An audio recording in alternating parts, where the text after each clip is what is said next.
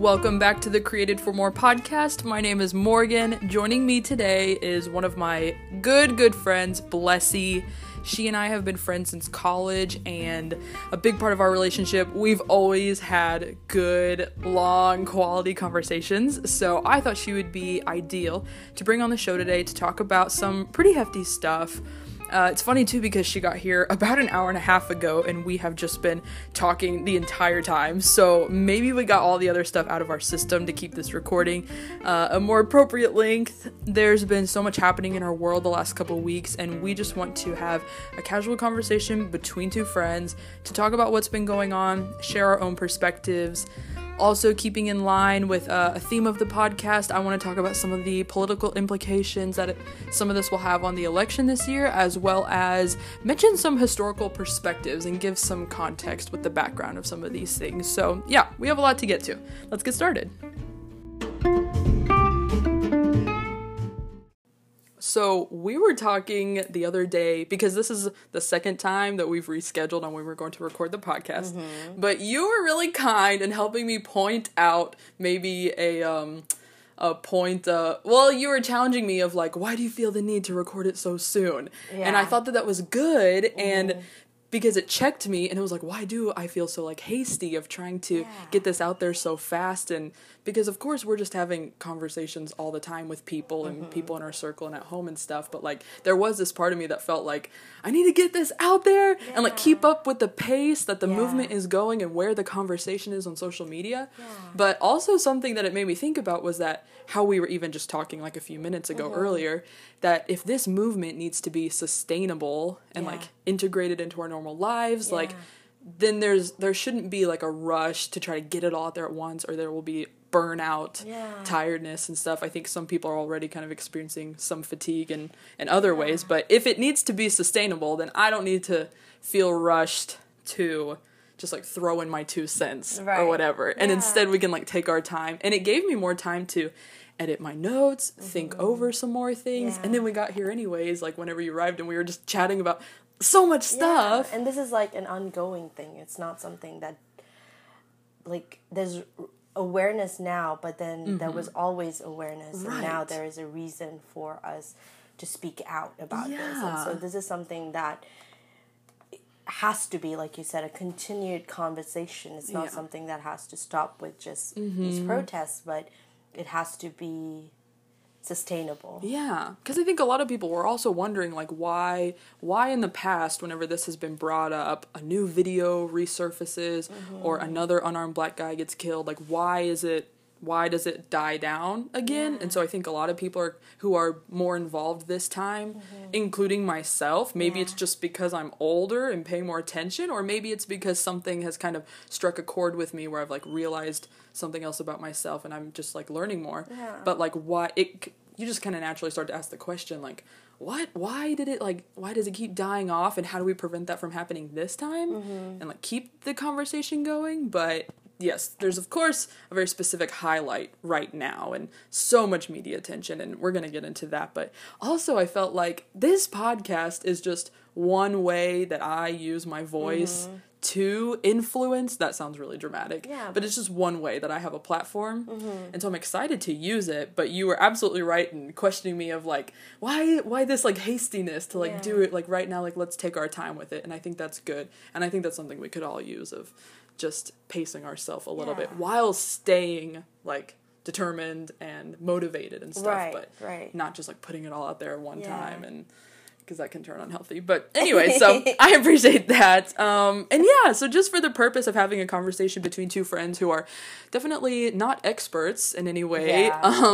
And so we don't pretend to have the answers or whatever, but Blessy and I, we just talk about things all the time in general anyway. So we would be doing this regardless if microphones were in front of us anyways. Yeah, for sure. But if we were like meeting up, it's bound to happen. We're definitely going to talk about current events and things that are going on in our lives. And this is definitely one of the things for sure.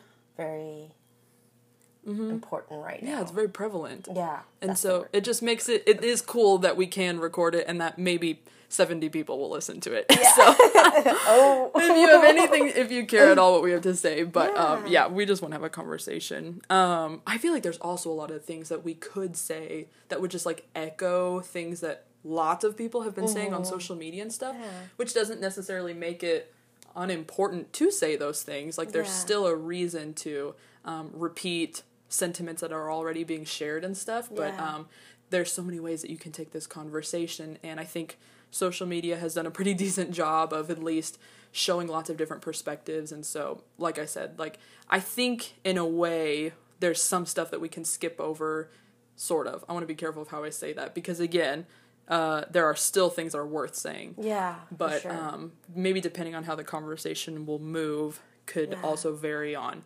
what's already been overstated over and over, I guess. But this could also be a way for everyone to have a conversation like this, because it is definitely something that you want to keep talking about. It doesn't end here. It is like, you know, it's just like us both, like two friends just having this conversation.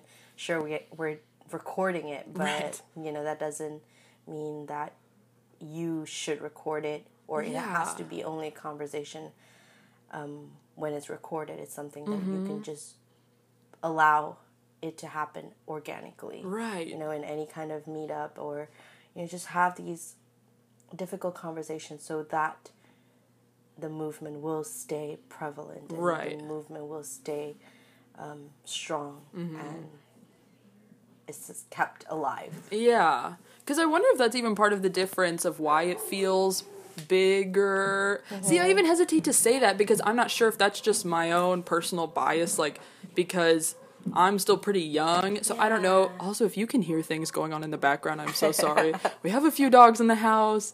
Stuff is happening out in the kitchen, and I don't know. But anyways, so I'm sorry if you can hear some of those things. But to me, the movement that's happening right now feels it. Again, this is just me, so I don't know if I'm just paying more attention now because more years have passed and I'm older and just whatever. Or what? Or maybe it really is different. I think this is a question that I have, but it feels like there's more white involvement. It feels like there's a more diverse crowd coming forward, showing their support. All 50 states having protests at this point, like 20 countries. Yeah. I mean, for me personally, I remember, like I've told you earlier, like I remember hearing about the Ferguson protests when it happened a couple years ago, when I at that time I was living in Sri Lanka. And, you know, a little backstory about me, like I was raised in Brunei and I lived in Sri Lanka for 3 years. And during that time, I definitely did not see this conversation being had in those places. But now I see conversations about racism as a whole, not just about Black Lives Matter, but just about racism being had in places like Brunei, and places like Sri Lanka, where my friends are actively posting about racism and about what is happening, Black Lives Matter. And so personally, I think it has, compared to previous times, there's a lot of awareness. Then again, you know, you might be right. It might be the age group that we're in. Sure. You know, like all of our friends are now more in that age group where we're able to speak up more. Yeah. And just like naturally more vocal and active. Yeah, active about these social justice. That's true. But then again, like, I did have friends who were older than me, much older than this was not a conversation that was had then. So then it makes me wonder, maybe this is a very historic moment. Right. No, that's a good point too. Like, also, there was that quote circulating around from Will Smith, and it's like, it's not that this is happening more, it's that it's being recorded more. Yeah. Like, talking about the death of innocent black men at the hands of police. I forget what the exact quote was, but like his point being, it's not that this is all, there's been an increase, a spike in this kind of activity, but you're seeing it on your phones more. And so what he's speaking to specifically about the police brutality and the killings, I think maybe it could also apply to the activism of like people were always participating in the movement, but this time it's just more viral and stuff. Yeah. And so maybe there's a degree of that, but I think also, overall, I think Yeah, and I guess time will tell of the differences, but sure. even just by some of the numbers, like just by all of the involvement across the states and other countries, and if you're noticing in your own personal life the increase of conversations that you're having with friends and family, that would also tell you something, that it's a lot harder to ignore, the way that even social media, like, all you're seeing is posts from this stuff. Yeah. But I also wonder if it is just that graphic. Yeah. You know, of how George Floyd died. Mm-hmm. You know, it was just so inhumane. Yeah. That it definitely does bring forth a reaction, be it anger, oh my gosh, yeah. disappointment, be it fear, sadness. Yeah. You know, it just brings forth a reaction that anybody, if you are human, you are going to feel some type of way. Right. Just looking at that image. And I don't think that's something that we've seen before. Yeah. You know, it's just, I don't know. It's just so, I mean, I'm angry. Right. You know, just thinking about that image, it's a human rights violation. Oh my gosh, you know? Mm-hmm. So, yeah. And we were talking about that a little earlier, too, about how, well, also, it could be maybe important to even talk about where the case is right now, because we were mentioning this earlier about how, at first, only the main officer guy, Derek, at first he was the only one that was charged, and then the other officers who were there didn't have anything. Now all 4 of them have been charged, with the main officer. At first it was only 3rd-degree murder is what he was being charged with, and it's been raised to 2nd, and we were talking about what's even the difference. Yeah. And my dad is a former police officer, so we were having this conversation among several other conversations that I won't necessarily get into now, but specifically about the difference between these charges and stuff, and he wasn't even familiar with 3rd-degree murder, which I thought was interesting, and so maybe he was a cop back in the 90s, so maybe that's something that's changed, I don't know. But the important difference in why it's not 1st-degree murder is because 1st-degree is like premeditated, like he would have been sitting at home thinking like, I'm going to find that guy and I'm going to kill him, like it was planned, meditated, whatever. So it doesn't seem to be that. The difference though that we were trying to figure out, even from 3rd to 2nd, 2nd would be in that moment, whether or not he arrived at the scene on that call, showed up planning to kill somebody, was that in the moment while it was unraveling and happening, that his intent changed and that he specifically planned to murder George Floyd, like in the moment with his action of the knee on the neck for several minutes. And so I guess that's where, they raised it to 2nd-degree murder, which to me seems justified. We'll see. It's hard whenever cases like this continue on, because even just, we were talking 30 minutes ago about how to prove that sort of thing. We are not legal experts either, so like this is even touchy for us to talk about. But again, just as we were discussing it, of like how hard that's got to be like, how do you prove that a person in that moment was planning to kill another person? But it didn't seem like an accident, but like he didn't, I don't know, so weird. So there's multiple ways in which you could talk about the case and you know, justify it. Like earlier I was saying, like it is even possible that just having racist intentions, you know, like having those biases so interesting. Can even be considered a 1st-degree murder. You know, like just having those thoughts about, well, maybe Black people are, that whole race should not be in existence. You know, having those, I mean, not in those thoughts necessarily, but just having a variation of that can be considered premeditated. You know? It's so... that's complicated, but it's so interesting, and I don't know. I'm sure, though, time has also shown us how whenever cases like this have come up, I don't think that it would seem as though an appropriate verdict was not reached, that like justice wasn't served to the fullest extent that it should have been, and oftentimes whenever cases like this continue on, whatever kind of verdict they reach, it seems like the public is like, what? Like, it should have been worse than that.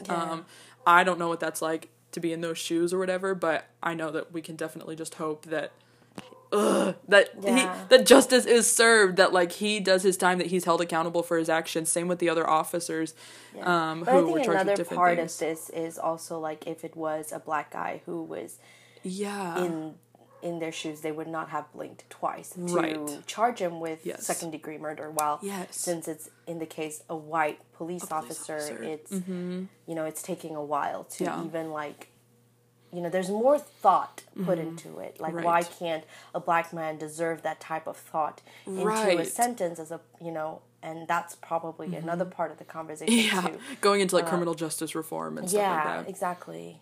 It's like there's the system is so quick to throw a sentence at a black man, but when it's a white Right. man, there's more. There's like hesitancy yes, and like a slower due process really Yes. gets shown to the full extent. Right. You're absolutely right that it seems clear that there's always a prejudice shown in that they're shown, especially in the case of an officer who right now it's a big conversation of like an abuse of power. Clearly what the officer was doing was trying to show his power and like just disgusting. And I know even for myself at one point in the first couple of days when all of this was kind of coming out, it made me just start asking a lot of questions in general, but one was like, I am confused about like, what about minority police officers and black police officers and like going against the system of police brutality and like what's at the root of that? And it was making me just start to think like the difference between white officers and black officers and stuff like that. But I know now there's even a bigger conversation of how did law enforcement start? Yeah. How are they being trained? No matter their race, if they are putting on that uniform, what does that job entail and the protocol? We were even talking about how state by state it varies, and you even brought up a good point about diversity. And but like I was thinking about, there was this study that was done by Zimbardo.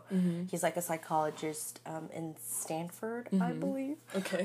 So he had Stanford students, like students who were undergraduates, who were to take part in this study where they were to, like, it was, so one sample group would have to be like prison inmates, and then the other sample group were to be like the prison guards. The prison guards. Yes, that's the word. I was like, what is the word for it?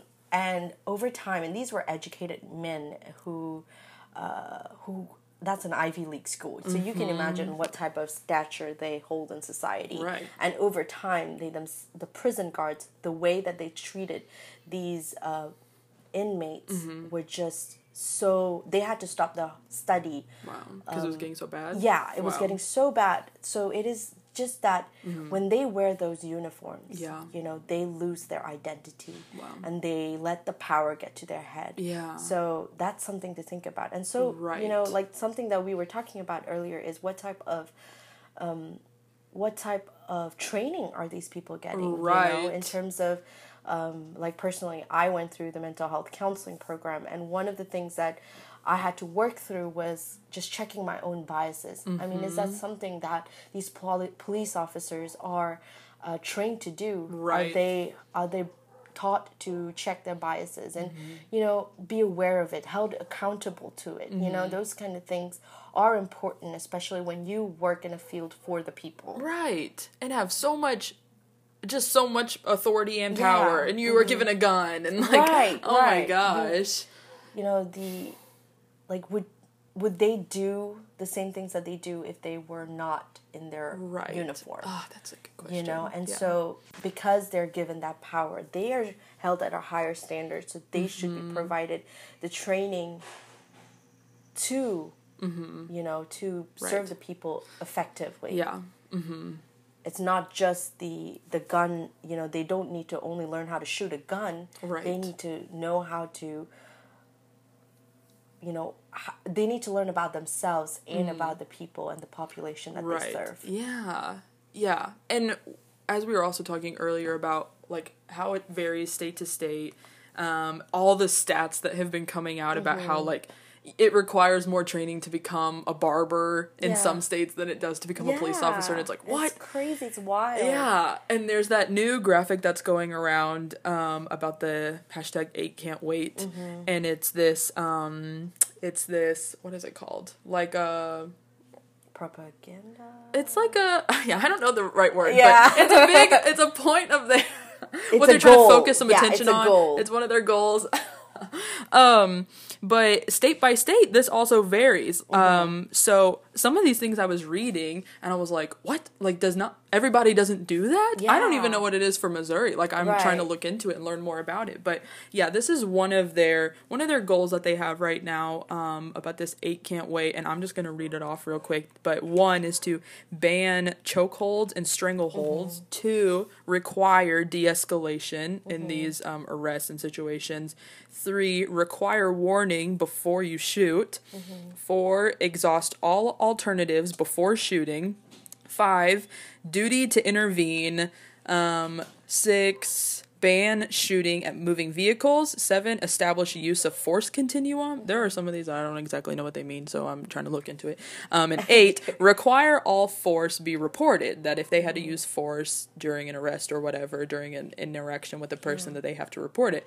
So a couple of these, I was like, wait, that's not already a thing. Yeah. So I feel like they're pretty basic. Like it's not a lot we're asking for. Right, like in these 8, because in this side, was it Van Jones on that video that he did with Ellen, and he was talking, I don't remember if it was with that, I might be misquoting this. There's so many videos going around, you know. And we were talking about this earlier, but yeah, just about how with this movement against police brutality and highlighting this conversation specifically, there will be various opinions about what should be done about it. Some people want to abolish the police completely. Some people just want to reduce the funding that they're receiving and move around the funds a little bit from taxpayer money. Some people are just looking at these 8 things, you know, and just asking for some basic stuff or more training, stuff like that.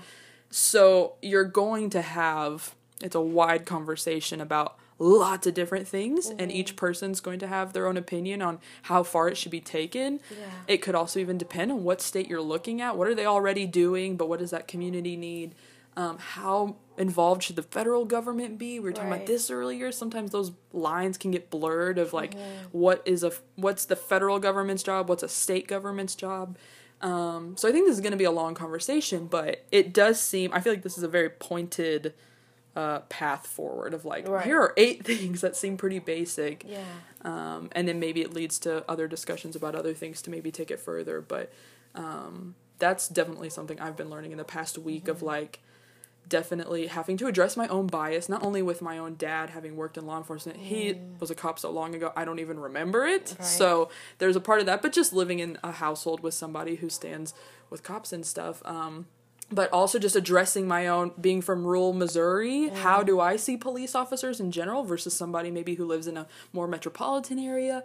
Me just being a white person, how do I view police officers? And so trying to just not take offense to everything and just be like, okay, like let's just look at the facts here. What's happening? What are the numbers? And not only that, but like how are they being trained and what just makes sense moving forward? So I don't know. That's just been like really enlightening, but that's a big part of the conversation. And so I guess we can see where that goes with the hashtag 8 can't wait trending. I love it too that one of the great gifts of social media and with phones and stuff and technology, especially, can we just say how this is happening during a pandemic, you know? That you're already limited in some ways. Some of it has gone out the door and people are just like, no social distancing, whatever. But also you always see people wearing the masks and stuff, but it's great nonetheless. Still staying safe and taking the precautions. But it's cool too that also during this time, while we're being so connected on the phones and stuff, that there are resources out there to no end. Like, it is easy. I can get on some of my, even white friends' profiles on Instagram and click a link in their bio, and, like, they have already curated lists of books and TV shows to watch and movies and so many things and articles, places where you can donate or sign a petition. Like, there's been a lot of very straightforward, practical ways of, like, hey, you want to help out? Take a look at this, because we were even talking earlier, like, just the importance of not going to your friends of color and asking for the answers, because that's not their job. I don't know, but what would you have to add to that? Because I think that's just such a good part of the conversation of just what can you do as a person, but also show up for your friends of color, and be sensitive to them and say, I still want to hear your opinion and your perspective of this, but it's also not your job to educate me. And guess what? It's not even that hard to educate yourself, because it's everywhere. You can just Google it, or like, especially right now, there's so much resources out there. Start with that. Start by reading like multiple books. Like, one of the books that I'm reading right now is How to Be an Anti-Racist by Ibrahim X. Kendi. I don't know. Okay. But anyway, that's one of the books that I heard about it like a year ago, but then I was in the middle of my graduate studies, so I didn't really have the time to, but now I just downloaded it. And that's a great book to start with. Cool. You know, another one is White Fragility. I read it as part of my. Oh, you did read it? Yeah, I read it as part of my. Part of one of my classes that I had to take, and it was amazing. Really? It really opened my eyes to see what exactly the struggles were of Black people, of this systemic racism, and it really, if you are struggling with understanding white privilege, I think that is a great book to read. Yeah. It'll really put into perspective what you go through as opposed to someone who is of color. Yeah. Or African American. Right. The experiences. It's so vastly different. And another thing would be like TED Talks. Oh, yeah. That's a great way. Yeah. You know, like if you're wanting something that's not, if you're not a reader and you're wanting to just watch videos, there are, you know, like The 13th is a show on Netflix that is amazing. Just go on YouTube and look up TED Talks, and they are very informational. And so these are ways in which you can educate yourself, and you don't need your Black friend to tell you what to do, because that is not their job. No. You know, they're already dealing with, you know, especially these events, or every time a Black man gets murdered, every time a Black woman gets murdered, it is triggering. Yeah. And so it's not their responsibility to have to tell you what to Right. do, in addition to have to process how they're feeling, you Right. know. So what you can do is, you know, build rapport. You know, of course, you don't want to go up to them and, you know, be like, oh, well, you want to tell them that you're there for them, Right. but it doesn't have to be a thing that you do only now. It has to be a part of your lifestyle. Yeah. It has to be something that you do regardless of, you know, what season of life you are in. You know, just go in and check in on them. Just be there for them, support them, let them know that you are there and you care about them and you love them. And so that is what you can do, you know, and, you know, like, let those conversations happen organically. Don't pressure them to have to talk to you about what they're experiencing, but rather just, you know, they would eventually open up to you about some of the struggles that they are facing by being Black in America. But not pressure them to have to talk to you right now. Right. And if they don't talk to you, that doesn't, you know, don't take offense of it. Yeah. You know, it takes a while. It takes a while to build that trust, especially in a country where they've been oppressed for so long. You Right. can't blame them for not trusting you on the spot, because you know they're probably needing some time to figure out if they want to trust you, if they can trust you. Yeah. So, but then in the meantime, while building that rapport with that Black friend, you want to also keep yourself informed. Be sure to be aware of what type of conversations to have and how to have those conversations. Yeah. You know? Yeah, because there was almost even this big fear at the beginning of, like, being worried about saying the wrong thing, and how maybe the intention of that was fine, of, like, I want to be sensitive, and I want to just, like, be responsible with my words. And also, I love that sentiment, too, of, like, using your white privilege in the best way that you can to dismantle white privilege. Right. And to hold white people. If you're white and it's not a Black person's or a person of color's responsibility to hold a white person accountable. Right. You know, if you are passionate about this cause and you are understanding of your privilege, it is your responsibility to hold another white person accountable. Yeah. If you see somebody else showing signs of racism or being ignorant to the cause, and then or making a joke or yeah, whatever. yeah, exactly. You know, being insensitive to it. It is your responsibility as a white person to talk to them. Yeah. I mean, even in your jobs, you know, if like, you know, with all the diversity movement happening in the workplace, a lot of the times you walk into a workplace and you realize that there's no diversity, and you're a white person, you have the privilege to talk about it, have that conversation, let them, you know, ask why is there not another person, why is there not a person of color in that workplace, you know? Yeah, because you made the point earlier, too, that if a person of color brought that up, it would it would seem like they're overreacting, or like, oh, well, of course you would complain about that, or something, you know? Like, there would be, it would come across a different way than it would if a white person is holding another white person accountable to that, and being like, something's not right here. Right, and so that is and it takes guts and courage, but freaking compared to what some of them are experiencing, like, just the least you could do is say something. That's one way to be an ally, you know? To help. That's one way. If you're wanting to help, that's one way you can keep helping. You know, it's not something that has to be had now and, you know, like next year this time you forget about it. But this should be something that you're aware of, you know, like you feel comfortable in an environment. That's not the case for a lot of people of color. They walk into an environment, they might not feel comfortable because they don't see somebody else who looks like them. And so if you do feel comfortable, maybe make it a point to like look around and be like, why do I feel comfortable? You know, and like, okay, so this is why I feel comfortable. It's not right. You know, it's not representative of the people around me. Maybe there are hiring practices that needs to be checked, put in check. And take it upon yourself.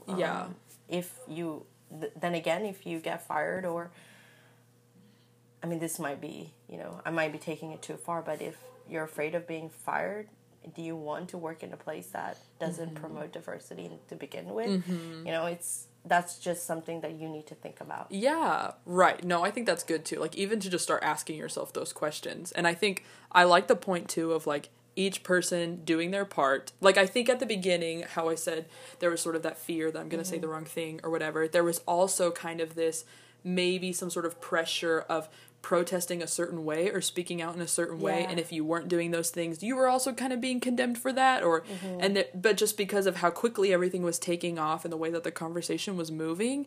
But I think more so recently in the last few days, people have been really not only gracious, but so much more, like, they're talking a little bit more about how, like, what is your role that you can do, your sphere of influence, to still challenge yourself and maybe do things that make you uncomfortable, of course, but, like, what resources do you have? What are you able to do right now, like, in your lane or whatever, like, whatever that thing was that was shared as well, of, like, just make sure that you were going forward, like, in that direction, for change and better practices and stuff, but to not try, like, we're all going to play a different role. I mean, you could even start in your own homes. Of course. You know, it's like, you know, how you've been having those conversations, like, with your family members or, you know, like, your relatives, you know, that, it just starts from there. It doesn't have to start, like, you don't have to, if you don't feel comfortable, especially with COVID, like, if you don't feel comfortable going out and protesting right now, it could be, I mean, you having those conversations in your homes,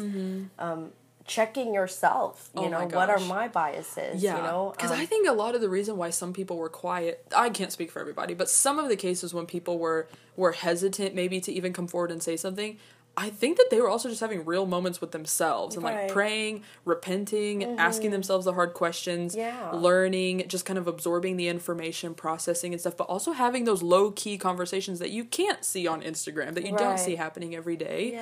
And so I think that's why at first I was like, there was just so much of like, if you're being silent, then you are on the side of the oppressor. And it's like, whoa, like how do you define silence? There was a friend of mine on Instagram who was also asking this question, which I thought was interesting, but also like, like, what do you mean by being silent? Because there are still people who are doing quieter things, quote unquote, of just like in their own sphere, in their own circle, and people in their homes and stuff. And it honestly, takes time. At the end of the day, it's better that you're sincere.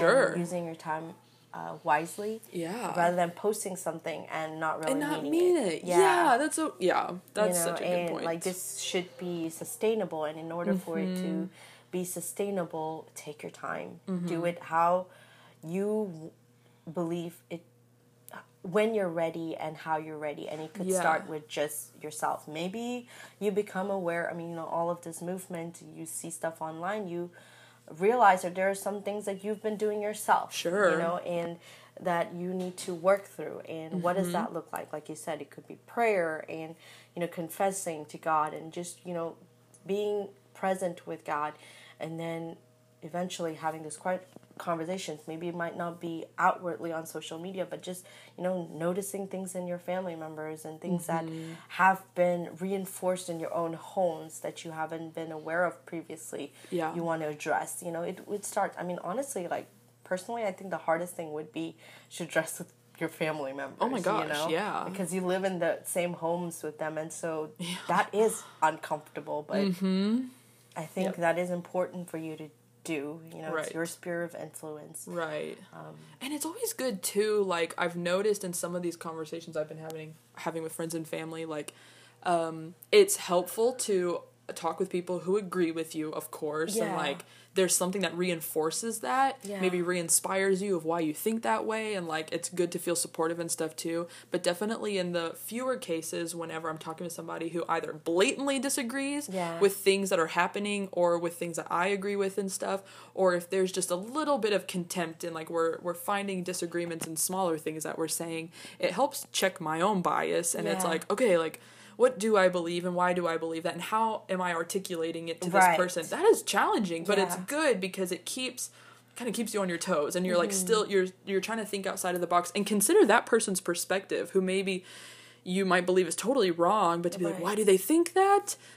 Is it something we can talk about now, or what can I consider about their upbringing that led them to that place? Like, no matter what kind of conversation you're having, like, there is something that it is training you to think outside of the box a little bit more, like, so to speak. And it's, I don't know, I've just found that to be really helpful too, whenever there's been points of disagreement, of like, oh, like, I need to get out of this bubble, and which can be hard, but it is very hard, like, especially when you see something that is like obviously wrong, and how do you have that conversation graciously, and, like, with love, when, obviously what they're doing is technically not loving. Sure. And so, like, how do you still address it with love, Yeah, how do you address it with love to a person that might be unloving in the moment, or, like, that's so hard.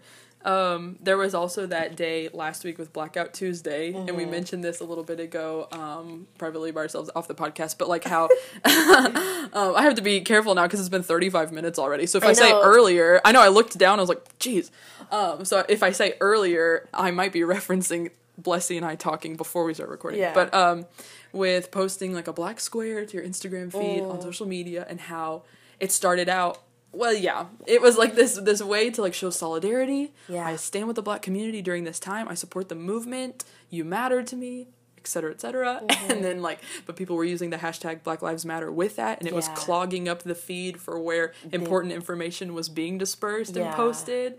And so it's like, only use, Blackout Tuesday or whatever. And so it was so interesting to see, I don't know, just, like, people wanting to come forward and be like, yes, I want to show my support in this tangible way on social media. Also checking yourself, like, am I just posting this to post it and because everyone else is posting it? But, like, whatever. That also. But that it ended up becoming kind of this little mess, and it was like, please stop using this one hashtag and only use this other one. And I thought that was interesting. But I also thought it was, like, really, really cool that I remember specifically that day, because nothing else was on my feed, people were also amplifying Black voices and stories, and Black photographers who were out there in the streets and, like, trying to support the Black community more, and be like, I'm not posting anything today, and neither are a lot of my, like, white friends and stuff as well, but also just people who I'm following on Instagram, Black or white, any type of minority even, but trying to also share stories, like, of the Black community. And so I noticed that as well, of if I'm scrolling through the feed, there were black square after black square, but also in people's stories, they were still, like, highlighting other things. So it wasn't necessarily a day of silence to, like, stop talking, but it was just like, but that was one of shift. The fears, is, like, that people will use Blackout Tuesday and decide, like, it's going to be quiet. So they were encouraging you to continue posting those resources, like, the black square is to show that you're with them, but that doesn't mean you have to stay silent for the entire day. Right. Yeah. And so that was good. There were good conversations happening that day for sure. You could tell, like, just watching it even throughout the day and stuff. Because I remember at first I was even tempted, like, oh, well, great, I don't even have to get on Instagram today. Won't even have to worry about it. And it was like, no, what? That's not even the point. I mean, I was wondering too. I was like, do I post stuff? Like, repost, Sure, So, but then, eventually, that's definitely helped. That clarification. Yeah. Oh, we were also mentioning the podcast 1619. Yes. Which is good. Which I know you're not great. a big podcast person, Yeah, like, listening. I struggle. Which is okay. struggle. You recognize that there are other Yeah. ways to, like, listen and learn and stuff. But for those of you who do like podcasts, which I only started the first episode. Okay. But it's like by National Geographic? New York Times. Oh, New York Times. I think. Yes, Okay. yes. And it's, like, recorded so beautifully. It's, Oh, like, very yeah. cinematic. Very good. Yeah, I can, like, visualize Yeah. what is happening. Well, I mean, I'm not a podcast person. Yeah, I can still, like the way that it takes you, like, you know, the initial part is, like, the ocean. And, oh my gosh. You know, it was beautiful. Yeah, it was they do a good job. definitely It's very informative. powerful, yeah. Very powerful.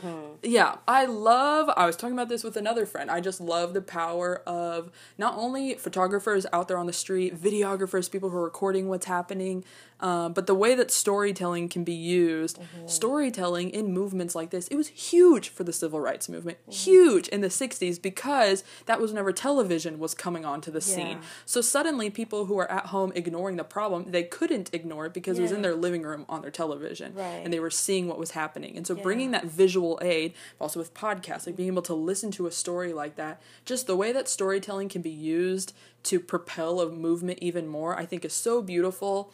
And it's another way for people to use their creative gifts to also contribute. So maybe you're not like an out there activist who's shouting in the streets or whatever, even though anybody can do that, of course, but getting you, like, using your own unique talents as well to figure out, like, if I love storytelling or taking photos and stuff, while still highlighting Black artists as well and Black creatives and Black photographers, which I think is so cool that that's happening as well. But yeah, you yourself as a person, no matter your race, how can I use my creative abilities to, like, contribute to the cause? And I've just loved seeing all the stuff kind of erupt during this time. And it's been interesting too because at the beginning I was almost overwhelmed with all of this stuff. Like, it felt like a tidal wave of information and videos and articles and resources and pictures and all of this stuff, like history and people giving their opinions, and, like, there was just so much that it was hard to kind of, like, sort through the noise a little bit or to even process what was happening, or, like, you wanted to learn and there was, like, so much, and just to try not to become so burnt out, I guess, or lots of things. It was just so much at one time. And I think I feel better about it, like, now more so, but for me personally, I think I had to, like, sort out, just, like, what my priorities were in it after I had, like, addressed myself, I think, for a few days, but, like, still just figuring out, like, how to, like, I think the media was only showing the negative kind of stories, like the stuff that was getting the ratings, which is so unfortunate whenever that happens because the majority of the protests, I think, have been peaceful. But on the news, they are showing, honestly, no matter what network you're watching, they're showing the ones that are turning more violent and the rioting and the looting and stuff. And so it distracts from the point of all of it, the purpose, which is so unfortunate. And there's a conversation to be had as well about why it turns violent and like, whether or not you support the looting and the rioting and stuff, but like what it's coming from, like why are they acting in that way? Like, this is people of all races as well, we should mention. So I mean, just the protests in the streets, how they are unraveling the way that they are, why is that? But I just think what was unfortunate too is how major news networks were only showing the bad stuff. As well as this tidal wave that I felt of information of just, I would see a beautiful video of people hugging, praying together, something super peaceful going on, cops and regular civilians talking and hugging and things like that. Then I would see terrible videos of like, of people destroying property and of people screaming at each other and like unjustified aggression that was being used and like, oh my gosh. And it was just so back and forth. You could just get whiplash from it. You're like, how do I even know what to pay attention to? But then it's important to realize that a majority of it is peaceful. And this is just like a media tactic to distract you from what is the point of this, you know? I think like Van Jones talked about it with Ellen about, you know, like she asked what, like the point, like, you know, what the thoughts were around the looting and the riots and stuff. And he actually, I mean, if you haven't, I can't repeat it effectively, but if you have a chance, I would encourage you to go out and like just look for that video and like hear him out. I think he makes a really good point. It was a good point. about like commonality between people on both sides of this issue. Yeah. Like hating the unlawfulness. Yeah, the lawlessness. Yeah, the lawlessness. Yeah, that was a really good video. There were several things too. I marked down, or I also took screenshots. Okay, I have several different things that I want to read, or try to summarize or whatever. Yeah.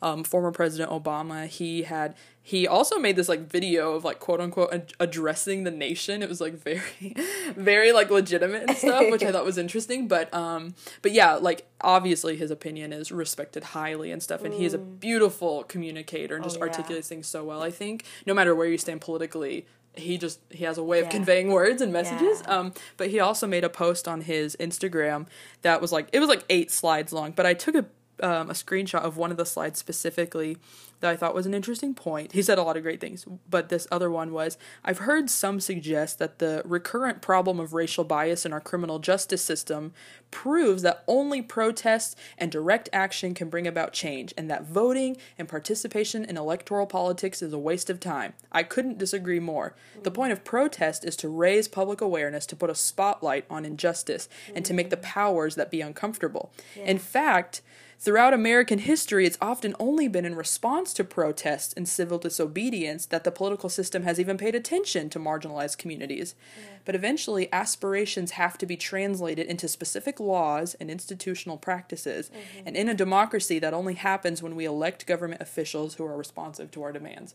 I thought that was so good, because I think it points out the need for both. Yeah. But that they can't happen exclusively. Right. And that the highlight that's been, this like spotlight that's been put on it is very much so needed, and the activism that you're seeing in the streets and on social media, et cetera, et cetera. Voter turnout among younger people is devastatingly low. Yeah. And so I think we also saw that not only the last election, but time and time again.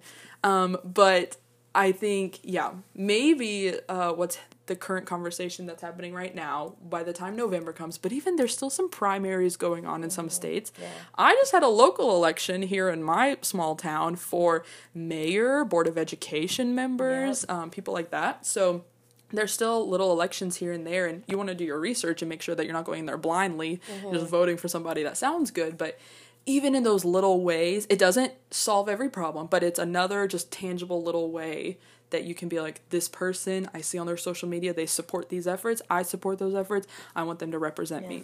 And definitely by the time November comes, of course, there's this politics editor that I follow a lot, Chris Stirewalt, and I think I've mentioned him on here a couple of times, but he was just saying how like the conversation happening in the political world and the electoral world is that they expect to have just outstanding numbers of voter turnout this year as opposed to the past 40 years. They think there's going to be really high turnout. Awesome. It could also depend on how it works out, if there's going to be in-person voting or voting by mail. Could depend on several things, but he said that a little bit before all this was happening with the death of George Floyd and the protests that have happened since, but I think he mentioned it again after this, which just expounds on the point that like, if people just show up and vote, what could happen and what could kind of keep the conversation turning to, not only with the president election, but with members of Congress, House of Representatives, and senators. And even in your, small cities. And in your cities, absolutely.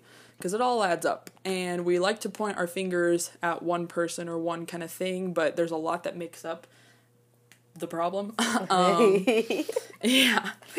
There was another... Arnold Schwarzenegger, very random, but he wrote this article for The Atlantic, and it was like the day after the NASA SpaceX launch of the rocket, which was so beautiful if you had a chance to watch it. But even his first little line, like right underneath the title was, "The America I Love Needs to Do Better," but the line says, "Patriotism isn't just the blind love of our flag, it is the work we do to improve our country for every American." Wow. Which I thought was so good. That's good. I love the topic of patriotism, and that it's not just how he used the word blind. Like, it's not just saying everything we do is perfect and like, I'm a patriot for my country. It is recognizing the faults, the good and the bad, and working to make it better, believing that it can be better. Yeah. But I also love just the word that he used of to improve our country for every American. Right. It's not just about the economy. Yeah. It's about the individual people that Right. identify as an American citizen. Yeah. And further down in the article, he even uses this, because of the recent event of the rocket launch, he said, and the next time we send a rocket into space, showing the world that we can soar past the limits of our atmosphere, I want every kid in an inner city school to see it as a symbol of the possibility that lies ahead for them, instead of a symbol of an America that doesn't belong to them. Wow. Oh, I thought that was so good. I have like little chills right now too, but... So great job, Arnold. I thought that was a really good article. It was so random. I think Chris Pratt shared it on his Instagram, because that's his father-in-law. And Oh yeah. so it was like interesting. And he was a former governor of California, Right, so he's in the right. political world. Yeah. So it can sound kind of random at first, but there were tons of things I took screenshots of, and I've been taking notes for the past several days. Let me see. Oh, if you don't follow Ben and Jerry's ice cream, they are huge, like, political activists, and I kind of forgot, but they have, like, highlights on their Instagram page of stuff that they stand for and, like, different templates and stuff, and they highlight the from slavery to mass incarceration, and we're gonna get into some of that in a second, but yeah, Ben and Jerry's was a random one that, like, came back up on my radar, and I was like, oh my gosh, they're like really woke over there. Like, they're posting stuff left and right. They even came out with a new flavor called Pecan Resist. So, like, we can resist. Oh, that's cute. Anyways. Pecan resist. Oh, yeah. That's awesome. I like that. There's a pastor I follow, several, but this one in Los Angeles with Mosaic Church, Erwin McManus. They did a special, like, Zoom meeting with some of the other pastors, and with just like this, it was like a little tiny focus group of like 5 of them that were talking, and I thought it was really beautiful. But he also had something that I think his is better if you read the whole thing, but I found it on his Instagram. But he is an immigrant, and so he talks about, so is Arnold Schwarzenegger, who also talks about it in his article. But Erwin McManus also touches on just like his unique perspective, as well as, I think, just people who can kind of recognize both sides of an argument, but still, no matter what, see the wrongdoing from both sides as well. That, like, every person at some point is holding their bias and is has maybe contributed to the wrongdoing without even knowing it, or whatever. That they're like, it's almost like everybody's almost to blame, or not one single thing is to blame. And so that's sort of another point that he makes as well. But yeah, and it's not going to be perfect how we continue. Like, no matter how we continue with the conversation, with the movement and stuff, like, you're not always going to say the right thing, post the right thing, and you're going to have, like, these slip-ups and stuff, but I think it's just important that they are happening, that you're moving forward in the right direction. Yeah, I don't know. Yeah. But would you have anything else to add before we move on to history and politics? No. I know it's already been 50 minutes. So I'll no, make the next one okay. a little bit. Yeah. It's okay. It's important. Right. It's right. good. I mean, like, it's educational, and definitely I haven't read any of those articles. Yeah, there's so many, obviously. Yeah. You only read, like, if you can easily miss some good ones, but also read a bunch of other good ones. Yeah. But you can't say that you don't know where to find them, because they're everywhere. Yeah, definitely. Especially now more than ever. Yeah. Maybe no. Especially now, we're more aware of those resources more than ever. Yes. I mean, they've always been around. Right. And so, just, you have no excuse to not know what's happening. Right. Or how to do your part in this movement. Yeah. Yeah.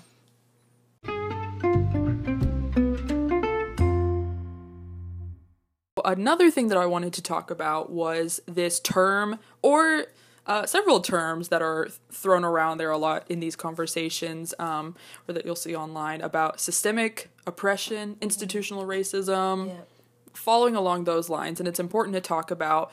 I obviously love history a lot, and so I already recognize the importance of understanding how things started, what led us to where we are today, how it kind of all relates or is connected, where the differences. I love studying that kind of stuff, but specifically with this movement and this conversation that's been happening the last couple weeks, to really understand where a lot of this comes from and stems from, I think is very important, because if you're going to be talking to somebody who doesn't understand the privilege that they have, or why society is structured the way that it is, or was in very recent years, and that explains why a community lives the way that they do.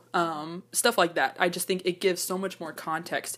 But this is very complicated stuff. And so it's a lot to read about. There was that little fun video. I shouldn't say fun. It looked fun because it was a cute little cartoon. It's like, this is Jamal and blah, blah, blah. And then this is his friend Kevin. But it did a great job, honestly, of like in 5 minutes or whatever, explaining in pretty simple terms what systemic racism is. Yeah. So if you haven't seen that, it's surely popped up on Instagram stories and stuff on your feed before. But yeah, there's also, a quick Google search will explain more than what I am about to explain now, and probably do a better job at it. But for the sake of the conversation that Blessy and I are having right now, and for the sake of this podcast, I would like to talk about a couple of things. So this is about looking at how American society has been structured and organized throughout time to give white people an advantage. It shows up in really obvious, direct ways throughout history, as well as more subtle ways in recent history. So institutional racism, again, there's lots of different words for it, but they're all regarding this same idea, a form of racism that is expressed through the practice of social and political institutions, things in a society that were created, or laws or programs, and you can see how they affect society through wealth, income, criminal justice, employment, housing, healthcare, political power, education, among other things. And it's usually more subtle, and it's complicated because even with those 10 things I just listed, you can take each one down its own little route and explore it more, understand where it came from, how it shows up today, each and how they're connected to each other. There's just so much. But when you are looking at the whole topic of racism also, there's a side to it that's individual.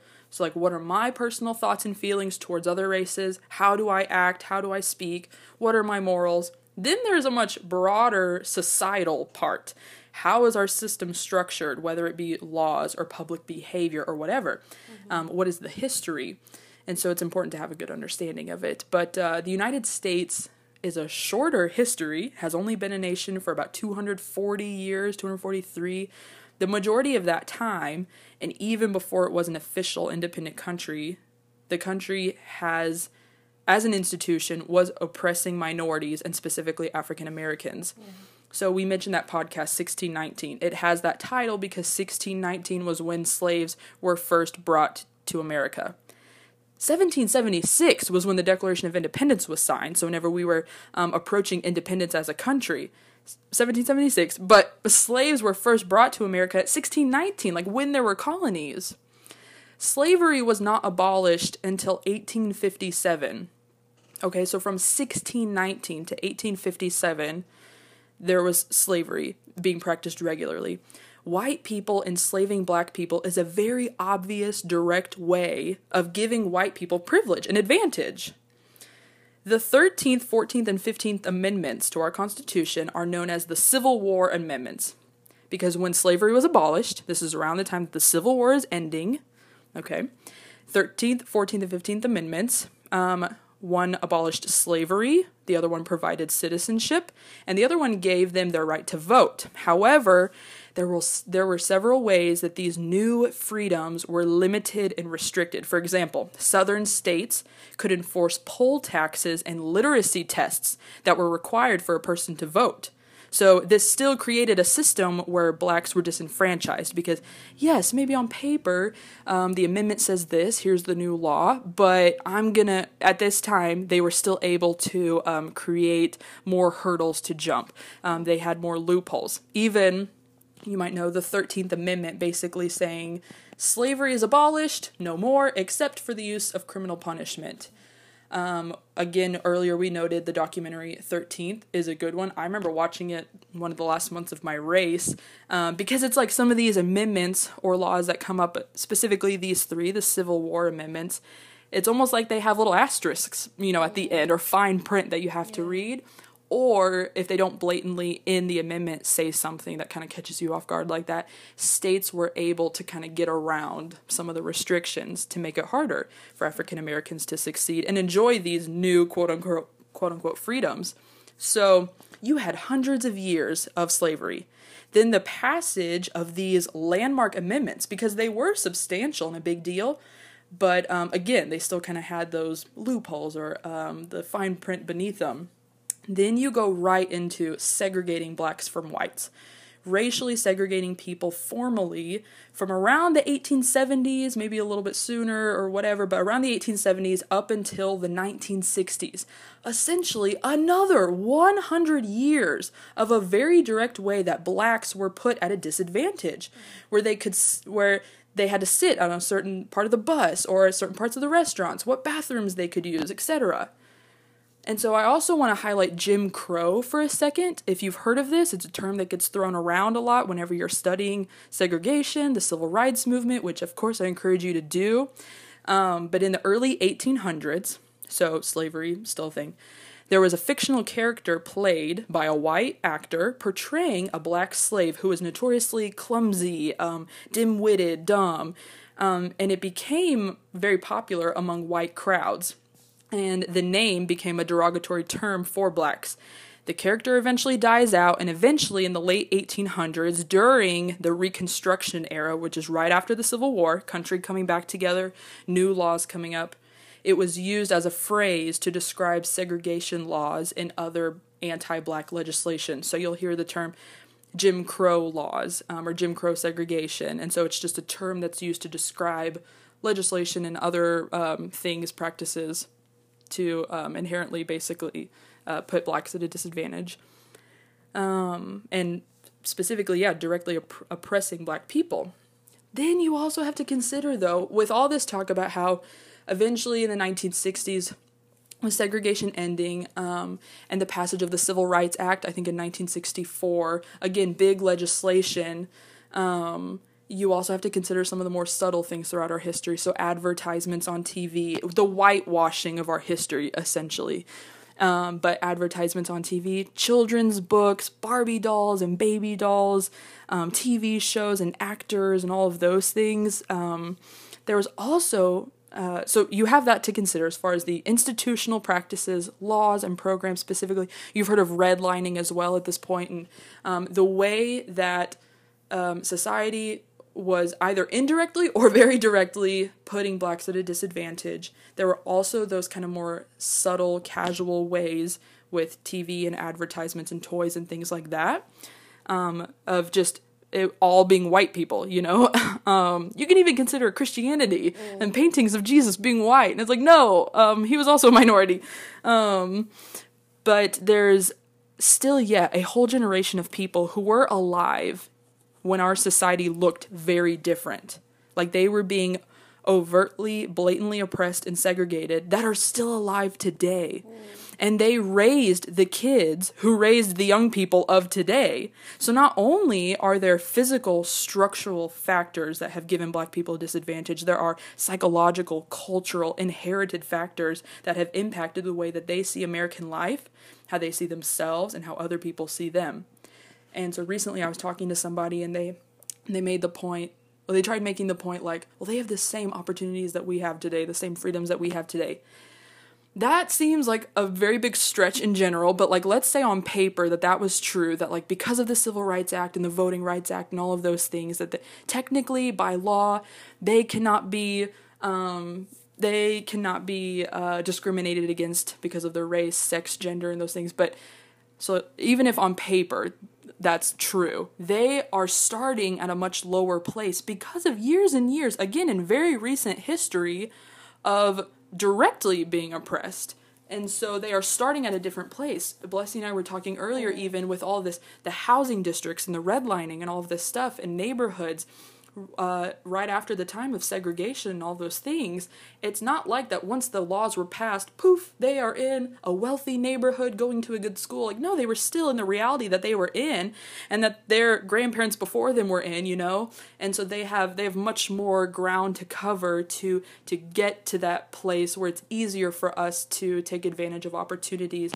And a lot of times it's more work for them. So it can be hard because we live just in the day and age that we do today, where you just kind of assume that those things aren't there, but you have to kind of look a little bit beneath the surface and realize what has been passed on from generation to generation, or what kind of cycle maybe a family has been stuck in, or what a minority specifically is experiencing in American life that you as a white person just don't even have to consider. It is complicated and it's subtle and it's deep-seated, so it makes it a bigger problem to solve. That's something that I think that has tripped me up, because I can sit here and I can read it and I can understand it, but then I'm like, well, how do we fix it? And Blessy and I were even talking earlier about even just if you try to zero in on one of these facets, because it is a multifaceted problem. Yeah. If you even just zoom in on the education system or how taxpayer money is being used from property taxes to fund that school specifically in that neighborhood, even if you try to combat one of the facets, it can bleed into other areas as well and affect more change. And so I guess a reminder for me, and maybe a reminder for other people who might need to hear it if they're reading some of this stuff and feeling overwhelmed, to just kind of center your focus on something, see what you can do. Do some more research too into your own community, like what does my city here in rural Missouri, like what do they do? But also, what can I do to help make it better? Yeah. But I think alone, just understanding where it comes from is huge. So even if you don't really have a clear plan of action for how to help get out of it, just to understand the past and educate other people, for sure. Having those conversations, again, using your white privilege to dismantle white privilege and to see the advantage you've been given. Yeah, I don't know, but it's complicated. But maybe that gives you a little bit of a better idea of just like a broad overview on kind of how it's unfolded over time.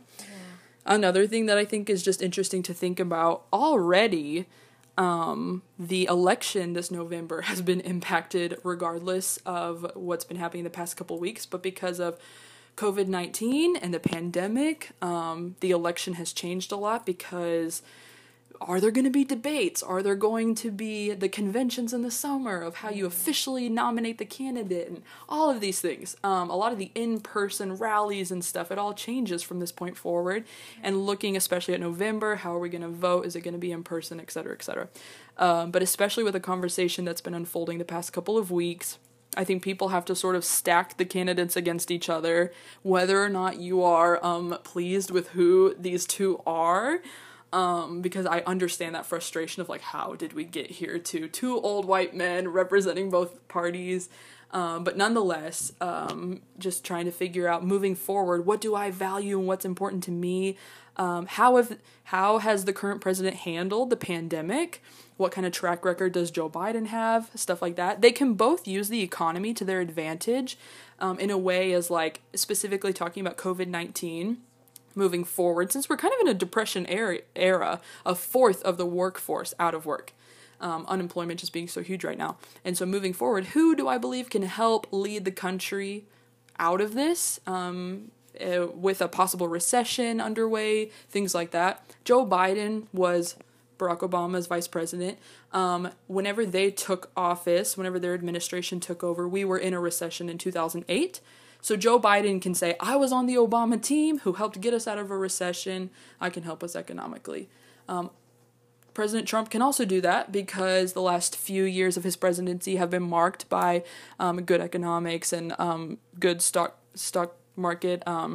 So he can also say, I've gotten us to a good place economically. I can do it again, after the pandemic and stuff. So, but especially I think with what's happening with the movement right now, and with Black Lives Matter, with the protests and things like that, people also have to look and see where do I who do I believe in to as far as lead us morally or lead us where legislation can be passed or more efforts made. Like we said earlier, it's not just down to one person, but you can even look at past presidents. I think the 13th, that documentary does a good job of showing how every president along the way has contributed something that was good or bad. Like, it's not even a partisan issue. It's not necessarily this is the Republicans' fault, this is the Democrats' fault of why things are this way. But it's just a human problem. And so, but you do have a right that whenever you're going to the voting booth, like, who do I believe will help lead us into the right direction? Yeah, because we were even talking just about how things feel more different this time around. I also, in the past, I've kind of talked about how the current day and age that we're in feels a lot like the 1960s, just because of social movements and stuff and the way that people, I think, behavior and stuff. Currently, we're also being compared to the 1920s because of the Great Depression and things like that. But in a lot of ways, I've just always thought that, like, the generations that are around today feel a lot like the 1960s. But even then, like, there might have been some things that we've progressed as society since the 1960s, but there's it might not overtly look like although overtly segregation is no longer an issue, it still happens. It's still a part of modern America. And so that's why it was necessary for this movement to happen, for Black Lives Matter to be voiced. Yeah. So. I think that's a good point too of, like, I don't know, I'm an optimist. I'm a really big optimist, so sometimes I can be blind to the bad things that are happening. But I think at some points it's also an advantage of, like, pointing out the good stuff as well. Like, people sometimes need that too. But I have to check myself on it. But how much progress we have made as a society is still something to acknowledge. But again, it's like that blind patriotism. Right. So it's like, acknowledge what efforts have been made and how things have been better. Yeah. Because you're not going to do any good by just saying it's all crap and, like, it's all worthless or whatever. Yeah. Because that would discredit all the efforts that have been made by past activists and people who have done the movement and done the hard work to get legislation passed. So there is a lot of good that's happened, but you're right. Like, you also still have to acknowledge what exists that maybe you are sort of blind to or just don't notice because it's more subtle. I'm just very interested to just see what happens politically with this, as far as with the election. When I came back from squad leading, the topic of the election just was totally put on pause because everybody was focusing on COVID. Yeah. Rightly so, of course. Like, politics can take a break as far as the election and stuff. Like, that's fine because it was worth it to put the attention on something good. But for me, as, like, a political nerd, I wanted to, like, hear more about the election. It just wasn't happening. Joe Biden's been in his basement recording podcasts, and, like, Trump hasn't been able to do the rallies that he so loves, you know? So it's looked a lot different, but especially, with the movement happening right now, like, I just get so curious because the time is it's getting closer and closer, and we're in the summer now of just a really, voter turnout is just hugely important. And so I think my conversations oftentimes kind of come back to that as well, just whenever thinking about the election and whenever people just, like, have problems with what's happening right now. So it's interesting. We also talked a little bit too about, like, the church's role, and I don't think we have time to get into it, but I think that's just that's been a big topic of discussion as well for a lot of my friends and stuff, and talking about what the church's role is, how have we failed in the past, and what Jesus says and thinks about these things. And I encourage you also to look at the Instagram account of Scott the Painter, who did this series of basically how I don't know how to explain it. Jesus in, like, during the civil rights movement, almost, of, like, if Jesus would have come into America at a certain point in history, most of us wouldn't have known him or gotten to hear from him because he would have been segregated, essentially. He would have been disenfranchised and oppressed. It's like, whoa! And it's a really powerful little series of painting drawings. They're like virtual drawings. I don't know how to explain it. Of just these pictures that he's done in collaboration with a friend of his, and they're very, very good. But I think, it just kind of leads the church back to a question. I know the church that Blessy and I go to, they're getting into the book of Titus, but specifically also kind of redirecting the conversation into racial reconciliation and things like that. And I've seen a lot of pastors speaking out and kind of claiming their responsibility of like, here's where I failed in the past, here's how I want to do better, which is encouraging to hear, of course.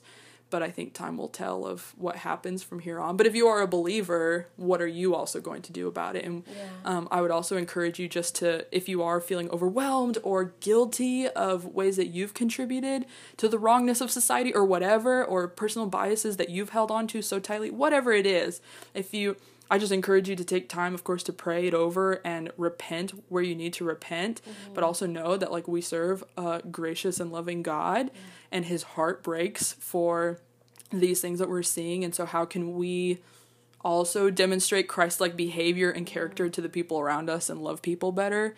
And how do we fight for things like justice and peace and stuff like that?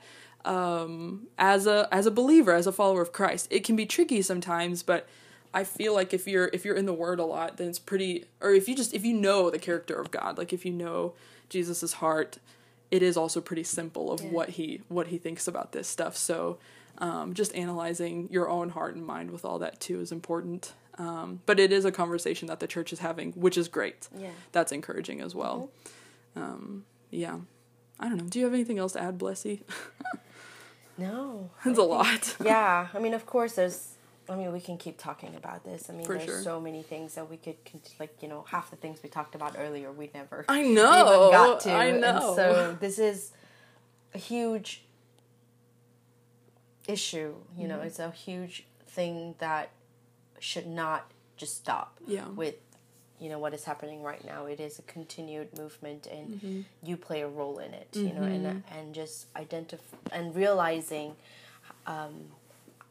that you are realizing, or more so coming to terms with how you can advocate and be an ally for the Black community, and how you can keep this conversation going, and how you can continue to support these people and love on them, and just keep your people, your white folks, accountable. I mean, that's another thing, it's not just the white community. I mean, I'm South Asian, and I know that it's not just something that exists within white people. It is like there's a thing that's going around. It's not white versus Black. It's everyone versus racist. Yeah. And so, you might be a minority, but you just want to check yourself and see where your biases lie. Yeah. I mean, just because you are a person, you're a minority, or you're South Asian, or you're